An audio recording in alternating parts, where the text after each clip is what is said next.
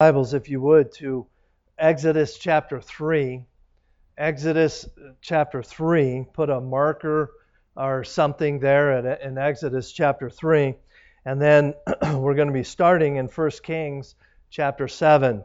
If you don't know where Exodus is, you go to the front of your Bible and hang a right.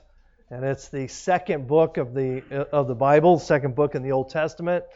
And then if you don't know where 1 Kings is, you just keep going to your right, and you'll eventually hit it. So both of them are in the Old Testament. But we're going to be starting in 1 Kings chapter 17. So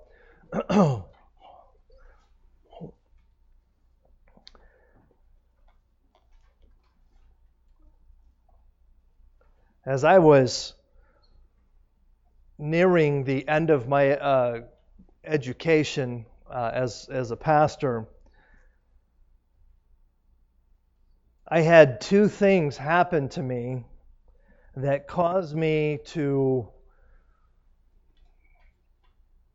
question, wonder if what God had put on my heart was the right thing to do. Does that make sense? I don't know if any of you are like me, but there are times that you think you know what you want to do is right, but then things happen and it causes you to question whether or not what you want to do is the will of God. So the first thing that happened was, as many of you know, I was the facilities manager at the college that I attended. I was in charge of anything physical to church, or not at church, at the college. The buildings, the grounds, the vehicles, all that stuff. I actually enjoyed the job. It was quite challenging. But one day, the president of the college, Dr. Ron Comfort, called me into his office. And he just sat me down, which, it wasn't totally unusual. I was a department head at the college, so it wasn't totally unusual for him to call me in, but it was kind of weird. But anyway, so I get this call. He says, "Hey, Rick, I want to talk to you." I said, "Okay." So I go up to the office. He says, "Sit down." Now that was weird. Normally, if he wanted me for something, I'd walk into his office. He'd say, "Hey, go fix this or that," and then I'd leave. But very seldom did he ever say, "Sit down, I want to talk to you." That was just weird. So I sat down in his office and he looks at me and he says, "Rick, I think you just need to stop taking classes. And I think you need to determine that your ministry is this college. And that this is where God wants you to spend the rest of your life." Now you have to understand who I'm talking to here. This is the president of the college, the man I work for, and a man who I highly respected. And I sat there and I thought, wow, I wasn't expecting that. Because God was moving in my heart and life to move away. Well, about a month later, we were down in Charleston, where we were from, visiting family and so on and so forth at Christmas. And we were at church, and my pastor pulled me aside. He says, "Rick, I need to talk to you." Okay. So he pulls me into his office, and he says, "Sit down, I want to talk to you." I'm like, oh boy, here we go. How many of you get nervous when I say, "Hey, I need to talk to you"? I get people like, "What did I do?" So I'm sitting I'm doing what you were doing, okay? And I'm sitting there thinking, okay, I've only been here for a day and a half. What could I have done in a day and a half? You know what I'm saying? So anyway, he just looks at me. He says, "Rick," he says, I think you need to just quit taking classes and decide that Ambassador is going to be your ministry for the rest of your life. I'm like, did you guys talk? Now they may have. I don't know. I didn't ask, but I just found it very strange. So Melanie and I spent a good bit of time talking about this. And at the time, I was probably about 45, 46 years old. I was, at the time, I think the oldest student at the college, and which, well, if you've ever been to college in your 40s, it's a lot of fun. I mean, it's bad enough when you're 20s. You try doing it in your 40s. So I decided to talk to one other person. I went to a man who was one of the professors at the college. His name is Dr. Childs. At the time, where's Ashley? He was in his 80s? Yeah, at least. He's probably in his 200s by now. I don't know. But he was the oldest person oldest member of the teaching faculty. Had been a pastor for a lot of years. Again, he's a man that I highly respected, and I thought, you know what, if there's anybody in the world who is going to agree with the advice that I've gotten and give me the green light to ignore what I believe God was doing in my heart and stay at this college, it'll be this man. So have you ever gone to somebody asking for advice, hoping that they answer it in a certain way? Okay, well now you know where I was. Okay, so I go into this old man, and he would not be offended by me calling him that, by the way. But anyway, I went into Dr. Childs and I explained everything to him, told him everything that had happened. And how many of you know Rosemary, who usually sit right over here? Okay, he's the male version of her. Okay, he just a little firecracker. And he got up out of his chair, leaned over his desk. I thought he was going to hit me. And he put his finger in my face. He said, "Rick, don't you ever let your age determine the will of God for your life." And that was exactly what I needed to hear. Wasn't what I wanted to hear, but it was what I needed to hear.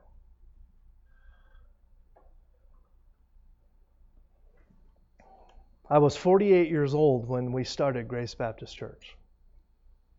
Human logic says that's crazy. Most people in their late 40s are squirreling money away for retirement, are they not? They're not changing careers and moving across the country to start a church. But you know what? That's what God had for me, and I am so thankful that I followed the leading of God and did not do what was the smart thing to do.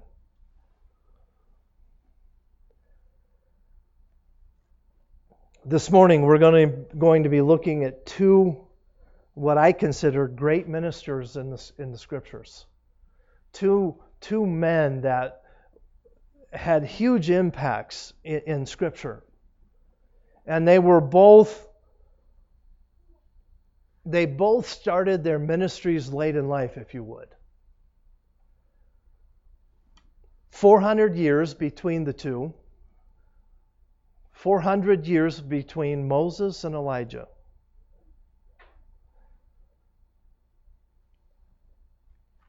Let's start reading in 1 Kings chapter 17. It says, "And Elijah the Tishbite, who was of the inheritance of Gilead, said unto Ahab, As the Lord God of Israel liveth, behold, whom I stand, therefore shall be no dew nor rain these years according to my word." Okay, let me kind of tell you what's going on here, and I need you to bear with me because the first part of this message is going to go very quickly, and I'm going to give you a synopsis of the two lives of Elijah and Moses, and I don't have time. We would be here for days to fill in all the blanks, so I'm going to. What I want you to do is I want you to go back and I want you to reread everything that I'm missing on both of these people, okay? But I'm going to be giving you very, very quickly a synopsis of these two men's lives. So, basically what Elijah does, he comes on the scene out of nowhere. Most theologians have very little if no information on Elijah prior to chapter 17, verse 1. Most theologians believe that Elijah was not an elderly man, but he was older. He was probably in his 40s or 50s, very similar to the age I was when I started pastoring. His ministry was very short because he didn't start until he was older. But he just shows up out of nowhere as a prophet. God puts it on his heart. Elijah goes to the king and says, hey, look, there is going to be a great drought in the land until I say it's done. Now that's pretty bold. So Elijah basically declares the drought. In chapter 18, in verse 19, again, I told you we're going to go through this very quickly, so just bear with me. Chapter 18 and verse 19. Now therefore send and gather to me all Israel unto the Mount Carmel, and the prophets of Baal 450, and the prophets of the groves 400, which eat at Jezebel's table. So between chapter 17 verse 1 and chapter 18 verse 19, there is about a 3.5 year drought. God comes to Elijah and says, okay, the drought's over. So Elijah then goes to the king and he tells him in verse 19 that we just read, gather all the prophets of Baal and all the prophets of the grove, and we're going to have a contest on Mount Carmel. And again, I'm speeding through this as quickly as I can. So this contest goes on, and in verse 26 of chapter 18, and they took the bullock which was given them, and they dressed it and called on the name of Baal from the morning until noon, saying, Baal, hear us. But there was no voice, nor any that answered. And they leaped upon the altar which was made. And it came to pass at noon that Elijah mocked them and said, cry aloud, for he is a god. Either is he talking, or is he pursuing, or is he in a journey, or peradventure that he sleepeth, that must be awakened. So basically what happens is they get to Mount Carmel. Elijah challenges the prophets of Baal to a contest, and he says, okay, you first. You build an altar, you sacrifice an animal, you call down your God to consume that offering. And if nothing happens, then I will go. It'll be my turn. So from morning until noon, the prophets of Baal are dancing, they're jumping up and down. The Bible says that they even start cutting themselves and doing all kind of weird things. And Elijah starts to mock them and say, what is is your God on vacation? Is he sleeping? And he starts mocking them and having fun with them. And verse 33, it's Elijah's turn. Nothing happens. And he put the wood on the altar, in the altar, and cut the bullock in pieces and laid on the wood and said, fill 4 barrels with water and pour it on the burnt sacrifice and on the wood. And he said, do it again. Do it the second time. And they did it the second time. And he said, do it a third time. And they did it a third time. Now let me stop right there. So what Elijah does is he prepares the altar. He puts a sacrifice of wood there, and then he dumps all this water on it. Now let me ask you a question. Is that crazy? It's crazy for 2 reasons. One, it's hard to light a fire with wet wood. But it's even more crazy that they're at the end of a 3.5 year drought. And that water is precious. Verse 34. And he said, or 35, and the water ran about the altar and filled the trench also with water. And it came to pass at the time of the offering, at the evening sacrifice, that Elijah the prophet came near and said, Lord God of Abraham, Isaac, and of Israel, let it be known, this day, that thou art a God, and that thou art God in Israel, and that I am thy servant, and that I have done all these things at thy name. Hear me, O Lord. Hear me, that this people may know that thou art the Lord God, and that thou hast turned their hearts back again. And the fire of the Lord fell and consumed the burnt sacrifice, and the wood, and the stones, and the dust, and licked up the water that was in the trench. God did an amazing work through Elijah. God used Elijah in just an incredible way. And they go on, and Elijah has the prophets of Baal killed because of their heresy. And Jezebel, the queen, gets word of what has happened, and she is so mad at Elijah that she gives him an ultimatum. Look at chapter 19 in verse 1. And Ahab told Jezebel all that Elijah had done, and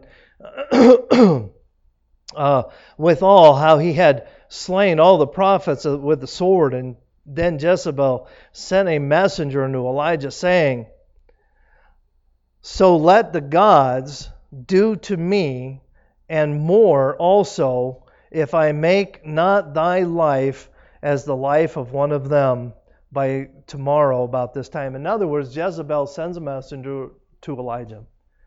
And she basically says this: if you're not out of Dodge by noon tomorrow, you're going to die the same way. And she delivers an ultimatum to Elijah. Well, Elijah gets scared, and he runs for his life. I got a picture for you. Do you have that picture, Chris? This is a map. This is a map. This right here is Mount Carmel.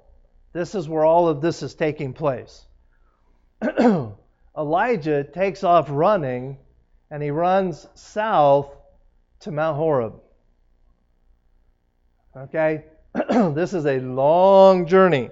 And again, I don't have time to fill in all the blanks because there's a lot happens, as you can imagine, between here and here. Look at chapter 19 and verse 8. Chapter 19 and verse 8. And he arose and did eat and drink, and went into the strength of the meat 40 days and 40 nights unto Horeb, the mount of God.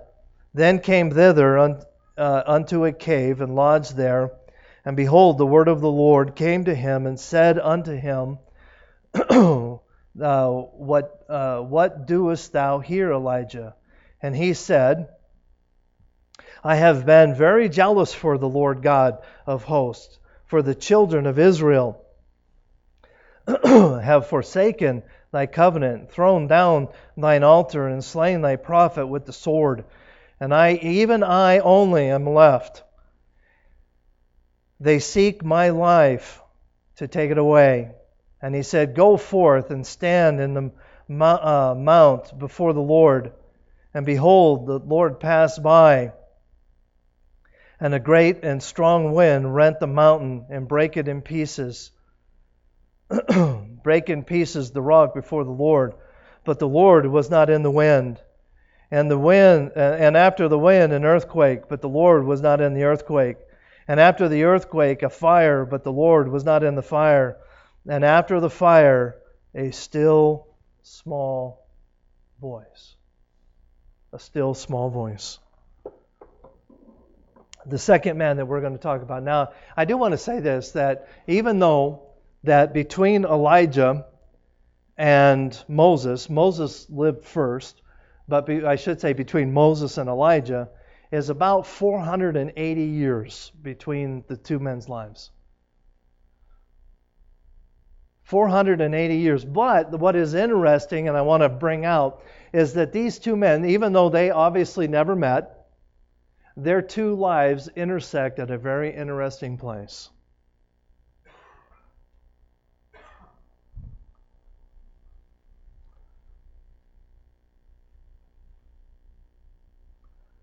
The second man, Moses. Let's talk about Moses. I have another picture for you here.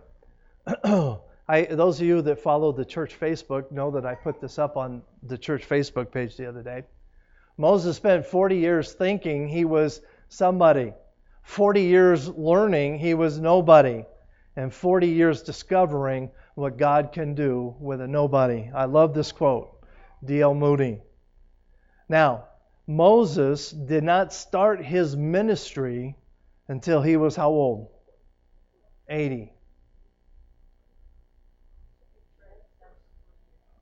He spent 40 years in Egypt, 40 years in the desert, and then the last 40 years he spent leading the children of Israel. He was 80 years old when he started ministering.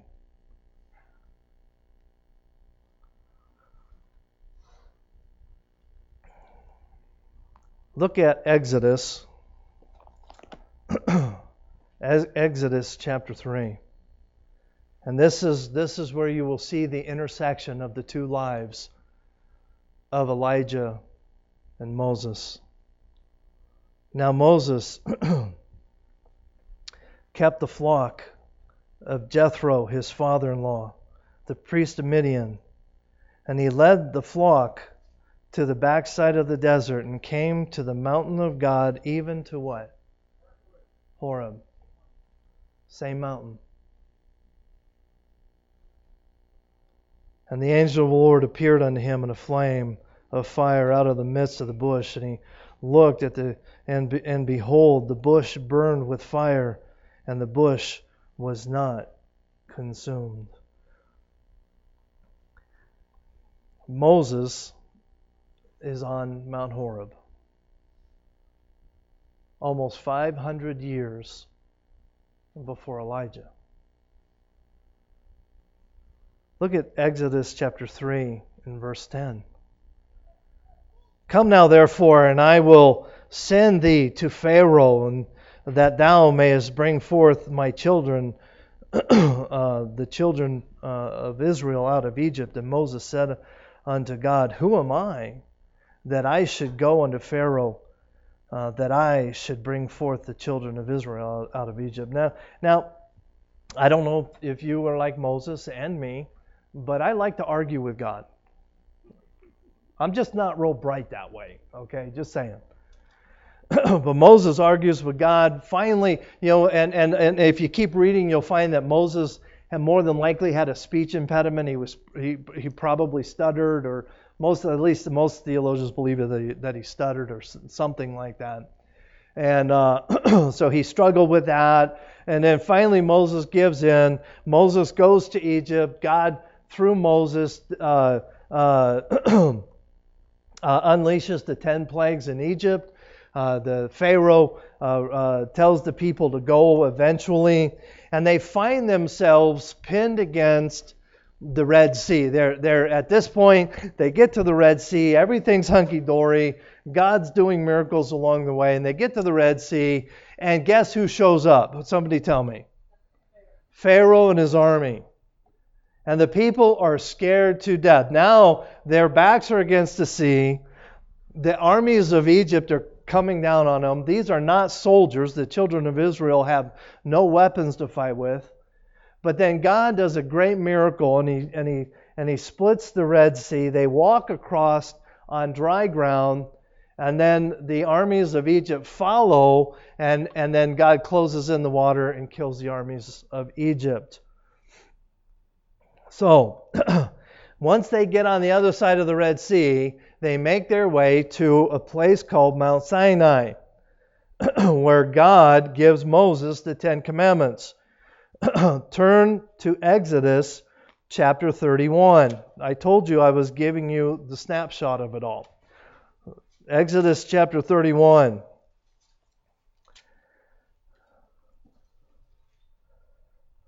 God gives Moses the 10 Commandments. Look at verse 18. And he gave unto Moses, when he had made an end of the communing with him upon the Mount Sinai, 2 tablets of testimony, tablets of stone written with the finger of God. Now, that is an incredible statement. These 2 tablets, God wrote with His own finger. What an incredible, incredible thing. But what happens? Look at verse chapter 32. Chapter 32. And when the people saw that Moses delayed to come down out of the mount, the people gathered themselves together unto Aaron and said unto him, Up, make us gods which shall go before us, as from this Moses, the man that brought us up out of Egypt, we want not what is become of him. And Aaron said unto them, Break off the earrings, the golden earrings, which are in your ears, and your wives and of your sons and of your daughters, and bring them to me. And all the people brake off the golden earrings, which were in their ears, and brought them to Aaron, and he received them at their hand, and fashioned it a graven tool after he made a molten calf. And they said, These be thy gods, O Israel, which brought thee up out of the land of Egypt. Now, do you think God got a little mad? Okay, just a little bit. Just a little bit. In fact, God threatened to take them out. And Moses, on their behalf, pleads on their behalf, and God says, okay, you go deal with him. Now, it's interesting to me. Can anybody tell me the first 3 commandments that Moses has got the tablets in his hands, coming down the mountain? What are the first 3? No God before me. He says the first one is, I am the Lord thy God. Thou shalt have no other gods before me. Thou shalt have no graven images. You know, the first 3 commandments are the very things that they were desecrating. And Moses gets down and he deals with the people, and then he goes back up on the Mount Sinai, and this is where I eventually was trying to get to. Verse 33. Chapter 33, in verse 21. And the Lord said, Behold, there is a place by me, and thou shalt stand upon a rock. And it shall come to pass, while my glory pass by, that I will be with thee in the cleft of the rock, and I will cover thee with my hand while I pass by. I will take away mine hand, and thou shalt see my back parts, but my face shall not be seen. Let's pray. Dear Lord, thank you for this day. Thank you for your love. And Lord, I ask that you would speak to our hearts this morning, that you would help us as we look at your word tonight, this morning, to be challenged to be more like you. For it's in Christ's name we pray. Amen. So, needless to say, all of that was introduction. Okay? You hadn't even got to the sermon yet. We'll be here till about 4. No, just kidding. Now, there are some things I want to point out here because it's important. The statement, the cleft of a rock, is making reference to a cave. Earlier we read that these 2 men's lives intersected on Mount Horeb. Elijah, we saw, was in a cave. Now we see that Moses is in a cave. Mount Sinai and Mount Horeb are the same place. It's the same mountain. It's the mountain of God. Most theologians, well, I shouldn't say most, many theologians believe that not only were they on the same mountain, but they were in the same cave. This morning I want to talk about finding your cave. Finding your cave. Let's go back to the first picture, if you would. Can we pull up that first picture again? Okay, we said that this is Mount Carmel. Elijah went to Mount Horeb. Egypt is here. The children of Israel made their way probably over somewhere in here, crossed the Red Sea, made their way over to Mount Sinai or to Mount Horeb, same place. Now, this body of water right here is the Red Sea. So, for years, as I have studied Elijah, and I've read the life of Elijah many, many times, I never made the connection that they went to the same place. See, the whole time that Elijah was running, he wasn't running away from God, he was running to God. Because Mount Sinai, Mount Horeb, is known as what? The mountain of God. So here, Elijah wasn't running from God, he was running to God. And there are times in our lives that we need to stop running away from God and we need to start running to God. And we need to run to the cave of God. Because I'm going to give you 5 things. I'm going to give you 5 things this morning that you can find in the cave of God when you need it. The first one, it is a place to talk to God. It is a place to talk to God. Moses spoke to God in the cave as a friend speaks to a friend face to face. In Exodus chapter 33, verse 11, and the Lord spake unto Moses face to face as a man speaketh unto his friend. Can you imagine a place where you can talk to God face to face like you would a friend? What an incredible place. But see, when you get to the cave of God, you can talk to God face to face as a friend speaks to a friend.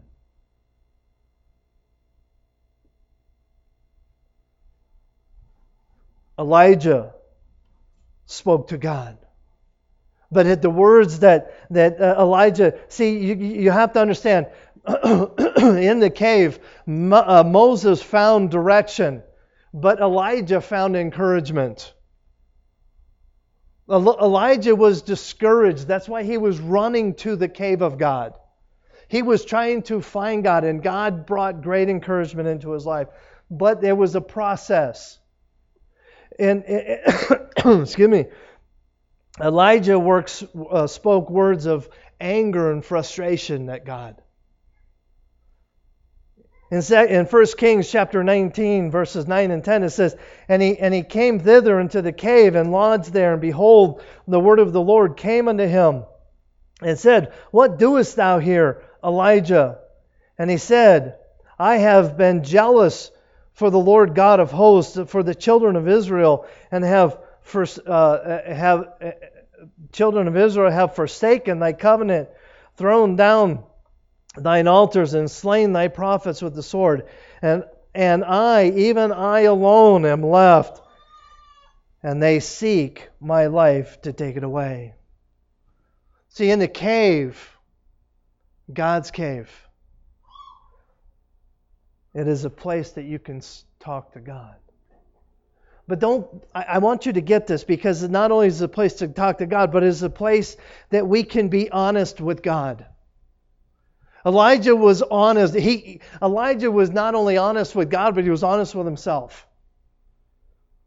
And way too often we want to hide our feelings when it comes to talking to God. And God wants us to be honest. And it is in the cave of God, when we meet with God in the cave, that we can be honest with Him and with ourselves. Number 2, it is a place to return to the Word of God. It is a place to return to the Word of God. It was the place that God gave Moses the 2 tablets. Exodus chapter 31, verse 18, and He gave unto Moses when he had made an end to the communing. In other words, when they were done talking, fellowshipping, having that face-to-face conversation upon Mount Sinai, 2 tablets of testimony, tablets of stone written with the finger of God. Elijah, the Word of God came to Elijah. It is the Word of God that changes lives, not the philosophies of men. And it is in the cave of God that we find that truth. 1 Kings chapter 19, verses 11 to 13. And he said, Go forth and stand in the mountain before the Lord, and behold, the Lord passed by. Now, understand, God uses the same phraseology in dealing with Moses and Elijah. God passed by. And a great and strong wind rent the mountain and brake in pieces the rock before the Lord. But the Lord was not in the wind. And after the wind an earthquake, but the Lord was not in the earthquake. And after the earthquake a fire, but the Lord was not in the fire. And after the fire a still small voice. And it was so when Elijah heard it, that he wrapped his face in his mantle, and went out and stood in the entering of the cave. And behold, there came a voice unto him, and said, What doest thou here, Elijah?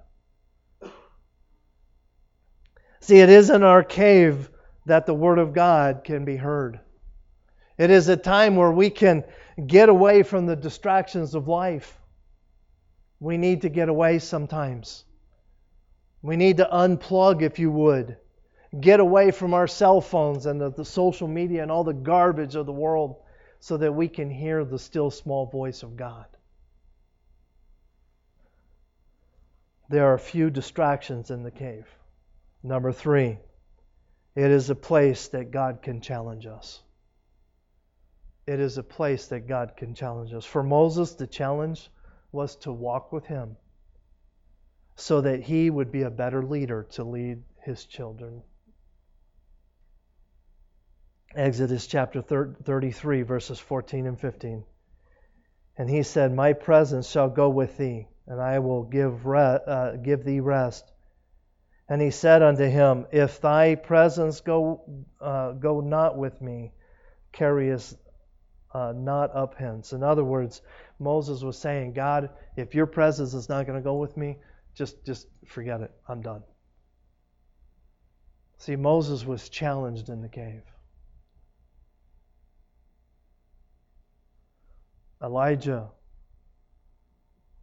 For Elijah, the challenge came in the form of a question. What are you doing here, Elijah? What are you doing here? Verse 13 of 1 Kings chapter 19.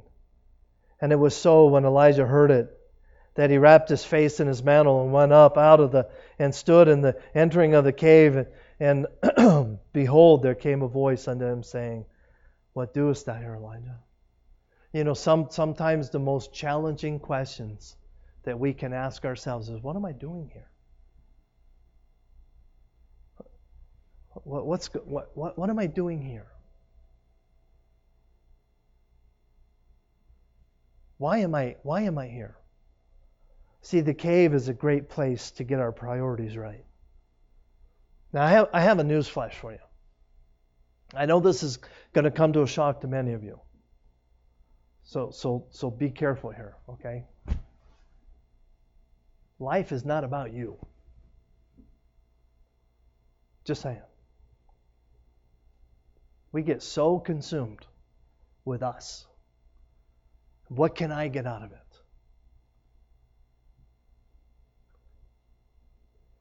This is Missions Month at Grace Baptist Church.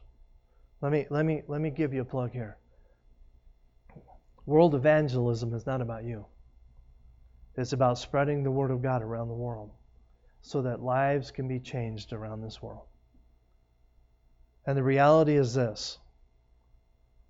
Most of us spend more money on decorator coffees than we do in worldwide missions.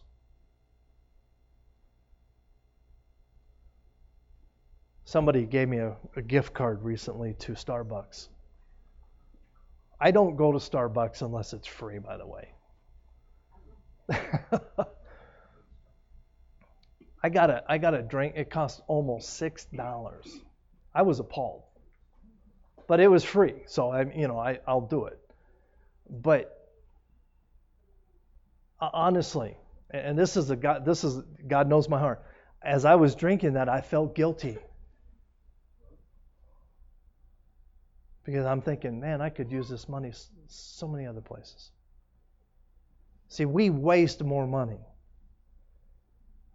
than should be legally allowed.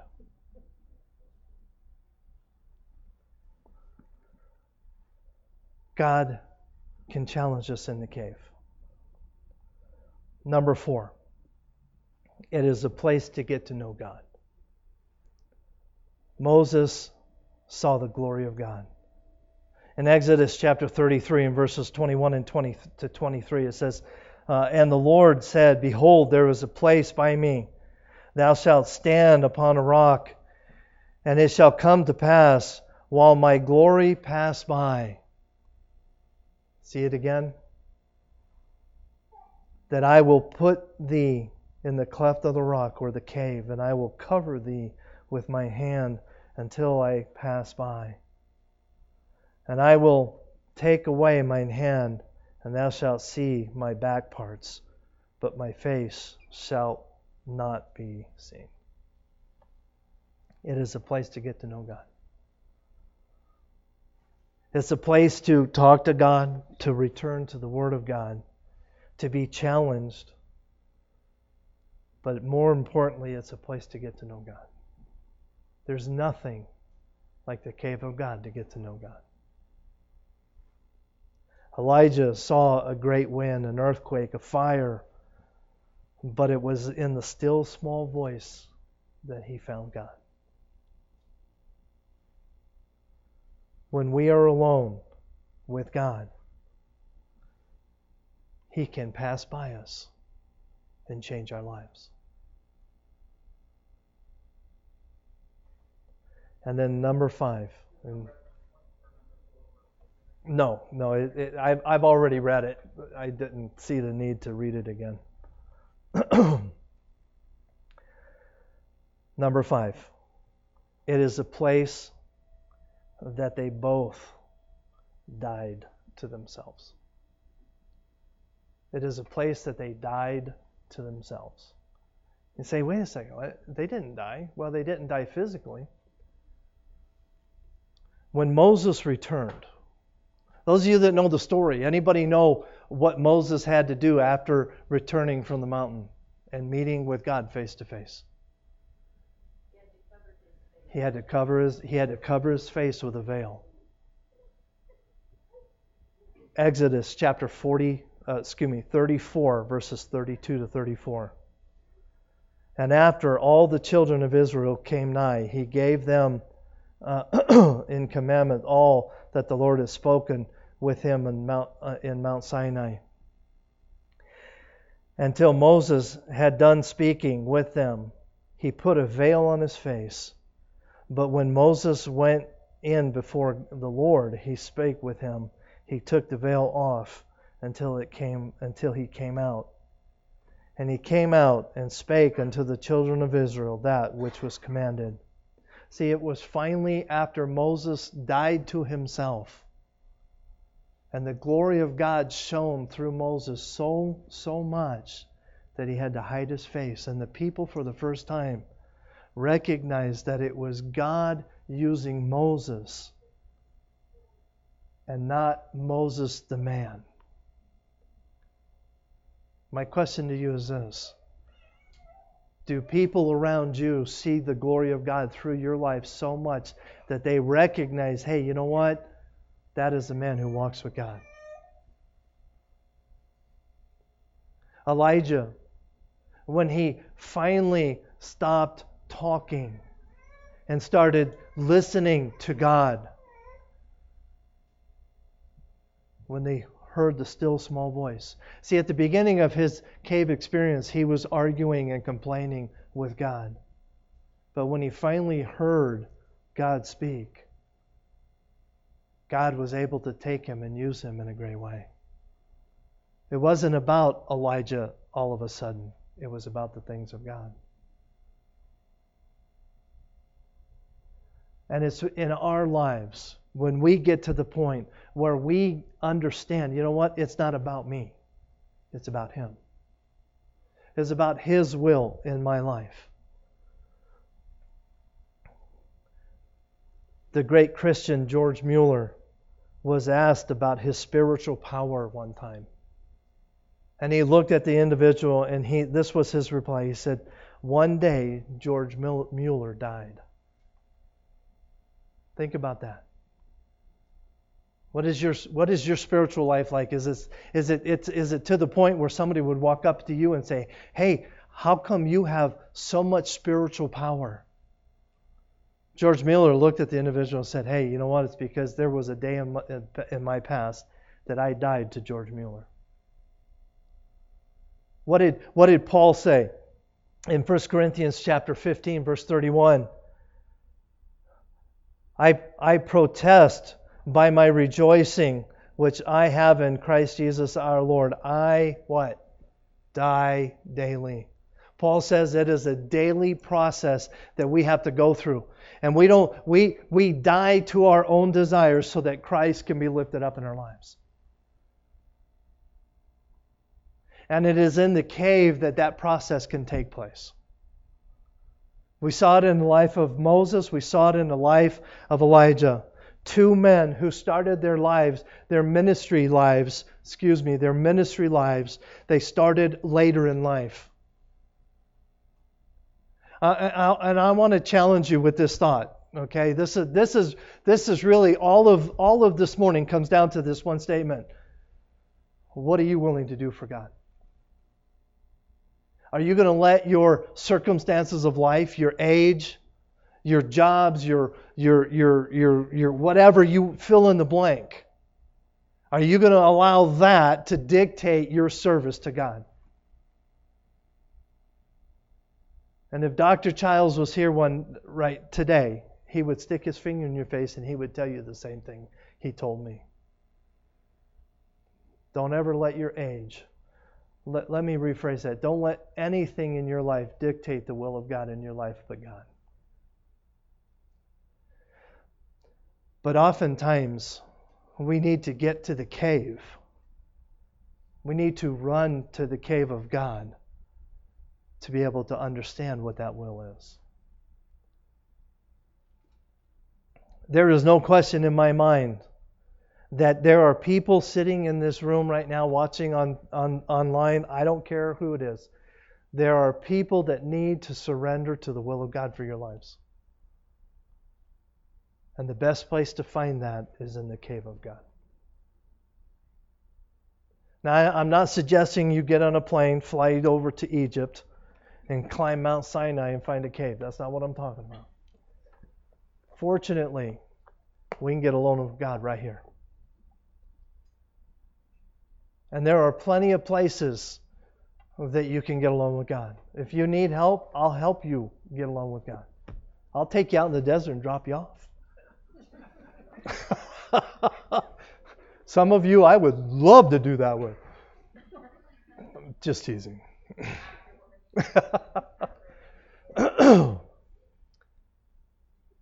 Get along with God. Get along with God. Let's pray. Dear Lord, thank you for this day.